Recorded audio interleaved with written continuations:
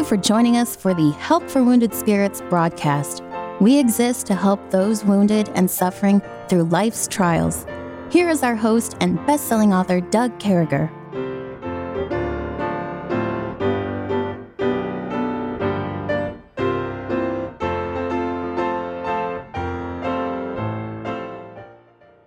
Great to be back with you, folks. We consider it a wonderful honor to be able to come across your airwaves and be part of this, and just to be able to look at God's word and say, man, I've suffered from this hurt in my life and these, PTSD, or maybe, we can even, I know a lady who keeps a list who wrote down the things she's been through. So every day she goes to God and she says, these things of this world, God, keep this from me today. Yeah, take this from me. Boy, God does it.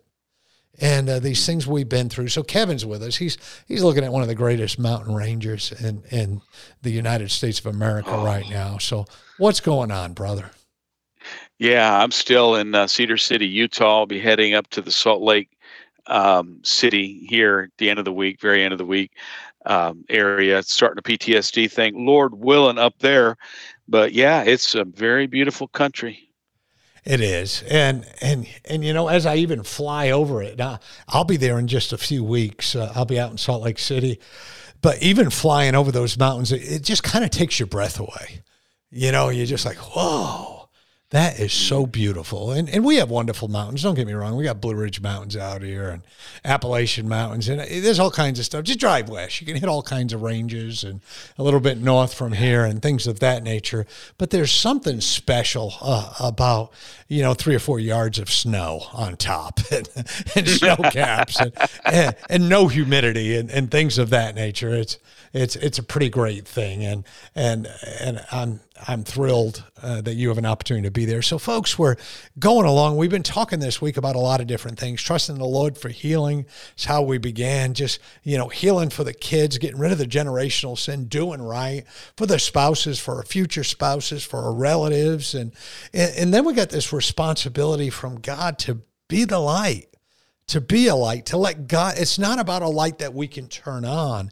It's letting God's light shine through us. It's letting the world see that we stand for something different. We shine for a great God.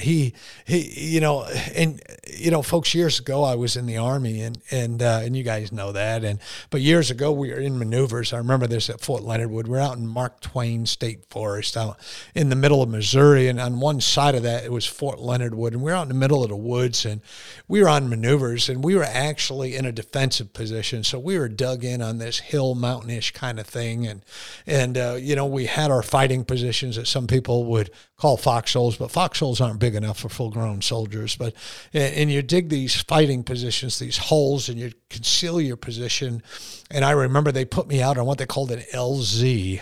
Or a listening post, and you go out to the listening, it should be an LP, I get that, but you go out to the LC and you go out in front of your element, and you're down there and you're looking for the enemy in your direction. And we had Morse code, and I was wired, things were covered up, and I could send an SOS, meaning they're coming, be ready. And I remember that night I was out there and I wasn't hearing a thing, and I was kind of freaking out. It got to be about 1 or 2 in the morning. And I mean, it was just kind of a overcast kind of night, and the moon wasn't very bright. It was pitch black. And I remember this knucklehead about 100 yards from me out front, part of the enemy, part of the aggressors, part of the offensive team.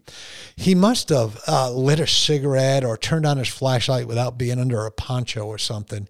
But I mean, it was like a flash from an old Kodak camera or something like that. And I immediately started plugging in SOS. And we were wearing a Miles system at the time, which is a weapon that sets off a little receiver on your body and goes beep, beep, beep, beep. And that's how they know you're dead. And they make you get in a truck and they shut it off and say, you're dead, you're injured, you're in a prisoner of war camp, whatever the case may be. Laser tag. Yeah, but that's what we call it in civilian life, but that's not a fun name. But anyway, folks, I'll never forget, you can't quench light. You can quench darkness, but you can never quench light because light is of God. And God reminds us over in Matthew 5, ye are the light of the world. A city that is set on a hill cannot be hid. Neither do men light a candle and put it under a bushel, but on a candlestick, and giveth light unto all that are in the house. Let your light so shine before men that they may see your good works and glorify your Father which is in heaven. And folks, shining our light, being the light, glorifies God. And Kevin, I'll tell you, it can change an entire world when somebody's the light. Yes, sir. Well, just a little bit of light makes you stick out, right? And we live in a Christianity today that wants to suppress its own light so it doesn't stick out, and wants to throw a wet blanket over anyone who's on fire for God. But oftentimes the idea of being a light, it just it sometimes can become, you're lost in the commonplace notion of it. This is just something that you hear about that doesn't make a big difference. But I was thinking, because yesterday we were in Song of Solomon. We're talking about spouses a little bit. There's a group, and today we're talking about being a light in the community, right? So there's a group in the Song of Solomon book that is called the Daughters of Jerusalem. And so you've got the spouses, you've got Solomon, you got the Shunammite woman, the nameless, beautiful woman. And then you've got the other people around that are just on the outside, kind of looking, that are not part of the marriage, obviously. And there was an exchange between the Shunammite woman and the community on a certain night when she was looking for her husband. The husband had gotten involved in whatever. He was out in the community taking care of something. And anyway, she went out looking for him. And it says, my soul failed when he spoke. I sought him, but I could not find him. I called him, but he gave me no answers. The watchmen that went about the city found me. So these are community leaders. They smote me. They wounded me. We'd say the police, the sheriff's department. The keepers of the walls took away my veil from me. They, you're a woman of the night. No, she's not. She's looking for her one single love. I charge you, O daughters of Jerusalem, if you find my beloved, that you tell him that I am sick of love, meaning lovesick. I'm lovesick. If you find my husband out here, I'm looking for him. I'm being dragged off to jail erroneously. But tell my hubby, tell Solomon, I'm looking for him. I'm lovesick. And then this is what the people of the community say. What is thy beloved more than another beloved? Oh, thou fairest among women. A little bit of sarcasm there. What is thy beloved more than another beloved, that thou dost so charge us? In other words, why are you talking so loud? Why are you telling us we need to do something about your beloved? Why is he any better? And this was her answer. This is, to me, this is like the light turned on. This is the simplicity of being a light in the community. My beloved is white and ruddy, the chiefest among 10,000. So she's in the paddy wagon. She's going to jail. And she's going to be arraigned before a judge. And she's like, oh, listen, I'm looking for him. I'm going through all this stuff. Because let me just tell you, and her countenance glowed. I can just see it. Oh, my beloved. His head is as the most fine gold. His locks are bushy and black as raven. His eyes are as the eyes of doves by the rivers of water, washed with milk and fitly set. And it goes on and on and on. Talks about him. And at the end, when she's done, she says, his mouth is most sweet. He is altogether lovely. This is my beloved. And this is my friend, O daughters of Jerusalem. And then the very next verse, they say, whither is thy beloved gone, O thou fairest among women? Whither is thy beloved turned aside, that we may seek him with thee? So she was a light when she was going through all the junk she went through. She was a testimony to the people that misunderstood, because she knew someone that meant more than the world to her. And while her life was falling apart and she didn't even understand what happened to her beloved, she was just like, hey, I remember what he's like. Let me tell you what I remember. And they're like, we want to know him too. That's being a light, isn't it, Doug? Yeah. Remember last week we talked about being crucified with Christ. We're over in Galatians 2:20. We said, I am crucified with Christ. Nevertheless, I live.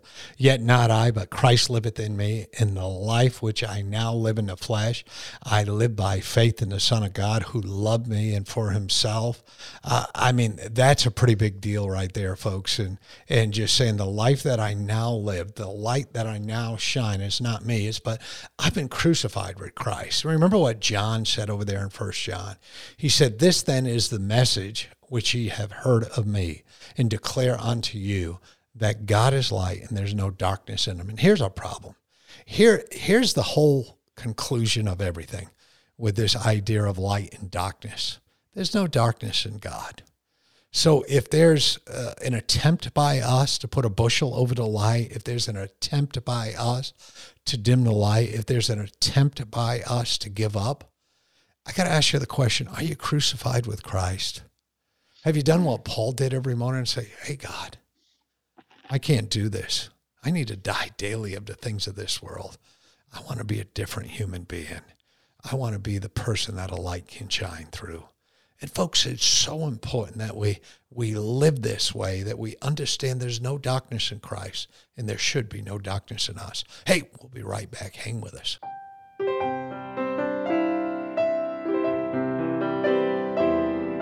Doug will return shortly. Meanwhile, you're hearing this music while radio stations are identifying themselves and broadcasting advertisements.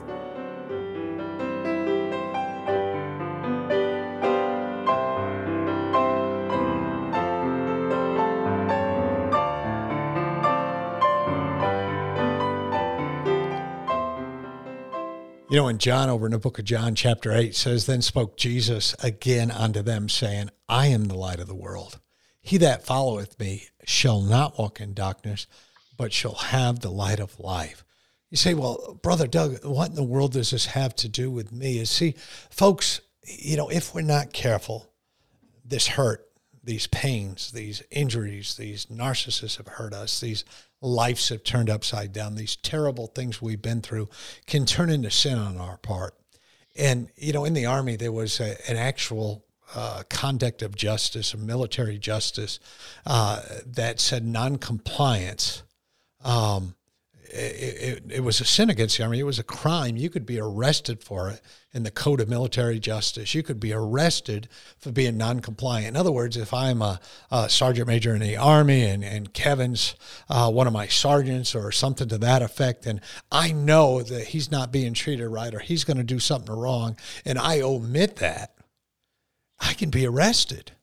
Well, in God's word, God is reminding us, you know, I'm the light of the world. You need to be walking after me. And folks, if we're not walking after him, there's kind of a sin of omission here. And it is a sin to be apathetic. I'm not saying empathetic, I'm saying apathetic. It's a sin to lay down and give up. It's a sin to say, I can't go anywhere. It's a sin to say, I'm not trusting anybody ever again. It's a sin to say, I can't go out after dark. It's a sin to say, I can't go to the grocery store. It's a sin.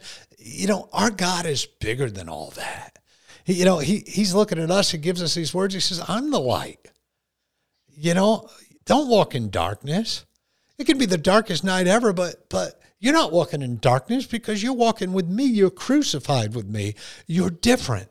And so God is definitely telling us. So the thesis we're talking about here that we started with is that we have a responsibility to be a light.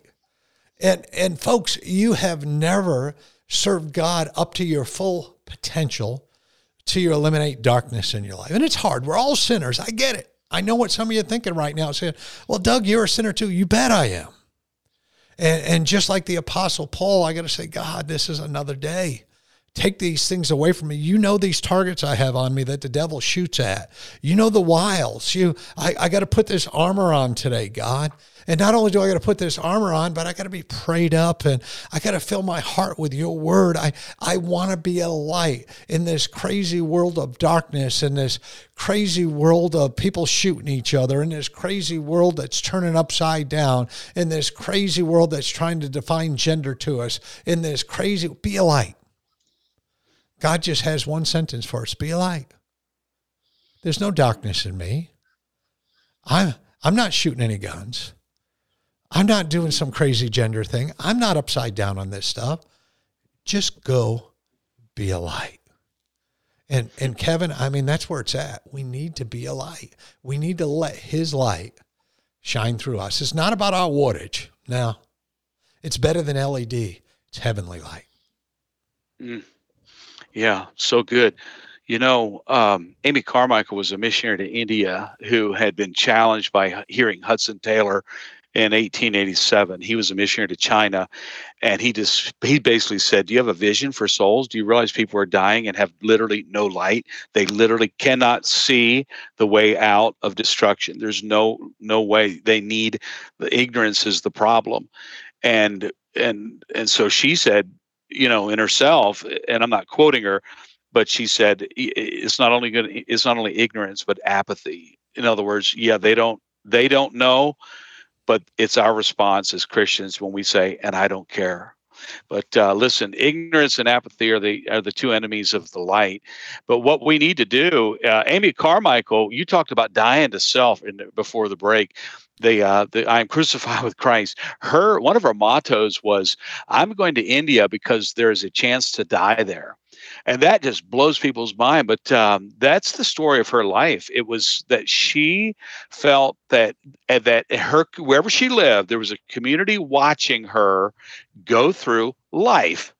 And when she would die to self in any situation, that was the light of the world that they would see. And here's the problem. We are apathetic and we say, well, I'm going through my problems. It's my problem. God says, wait a minute. Ye are the light of the world. A city that is set on a hill cannot be hid. So when you're going through your problem, the city around you is watching your problem. You're on a hill. And that's the way God set you there. So as you go through the struggles of life that the world is going through, like we talked about on Monday, that everyone goes through, the world watches that and says, oh, there is a different way. What is thy beloved? Hey, we want to seek him with thee. And Jesus said, this is in Matthew 5:15, neither do men light a candle and put it under a bushel, but on a candlestick, and it giveth light unto all that are in the house. I want to say the light that shines brightest shineth at home first.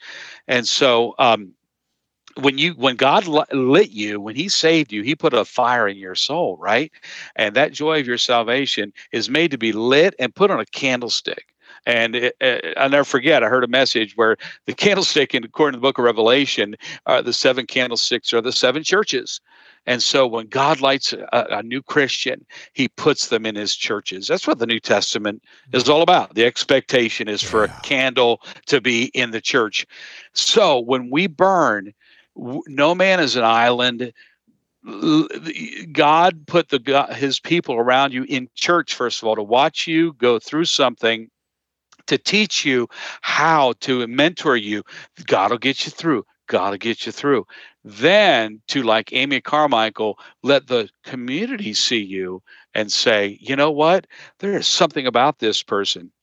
And you're thinking, Amy was thinking, as I go through this heartache, as I go through this trauma, this PTSD, as I'm suffering, let them see that there's a Jesus Christ who is my source of strength and is my power, because I'm tapped into what he got when he was on the cross, when he got the victory and the resurrection. Yeah.